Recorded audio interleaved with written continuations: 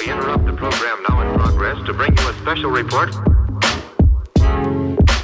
Here are the highlights this morning's news. From the WPGU News Desk, here's today's headlines on WPGU 1071, Champaign's Alternative. From WPGU News, I'm Madison Holcomb. It's Thursday, May 25th, 2023. The Crystal Lake Park Family Aquatic Center is reopening this Saturday for the summer. The pool will be open on weekends from 11 a.m. to 7 p.m. and 12:30 to 7 p.m. on weekdays. The outdoor pool will stay open until Labor Day, and residents can expect to pay $8 per person, while non-residents will be charged $12. After 4 p.m. and on Tuesdays, prices will be reduced to $6 for residents and $9 for non-residents. 3 UIUC graduates have recently launched a new app that helps people find locally owned restaurants and shops. Jake Munn, Rowan Hirani, and Evan Waller created the app called Galleon, where users can select what they're interested in, then local businesses appear.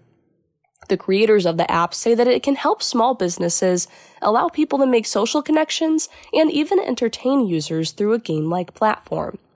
The creators are all recent graduates of the Gies College of Business and will soon begin full-time jobs in Chicago. A new principal has been selected for the Centennial High School following the incident that led to the former's resignation. Sarah Sanders has been chosen to take over the position and will be coming to the school after spending nearly 20 years at Franklin STEAM Academy, 10 of which she was the principal.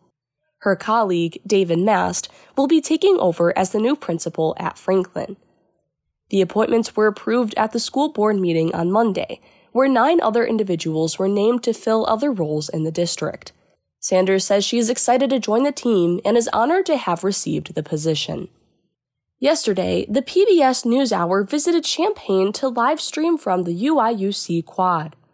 The live stream took place in front of the Illini Union and filmed the news special Tipping Point: Agriculture on the Brink. The live stream began at 6 p.m. and was shown on YouTube, Twitter, and Facebook. It featured a panel of guests, including Cynthia Rosenweg from the NASA Goddard Institute of Space Studies and Andrew Margemont from the U of I Crop Sciences.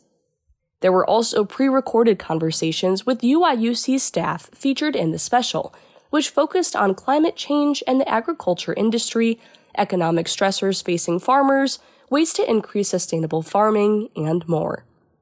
Contributing reporting for this newscast was provided by Madison Holcomb and Caitlin Devitt. Our deputy news directors are Alyssa Eaton and Caitlin Devitt, and I am our news director. For WPGU News, I'm Madison Holcomb.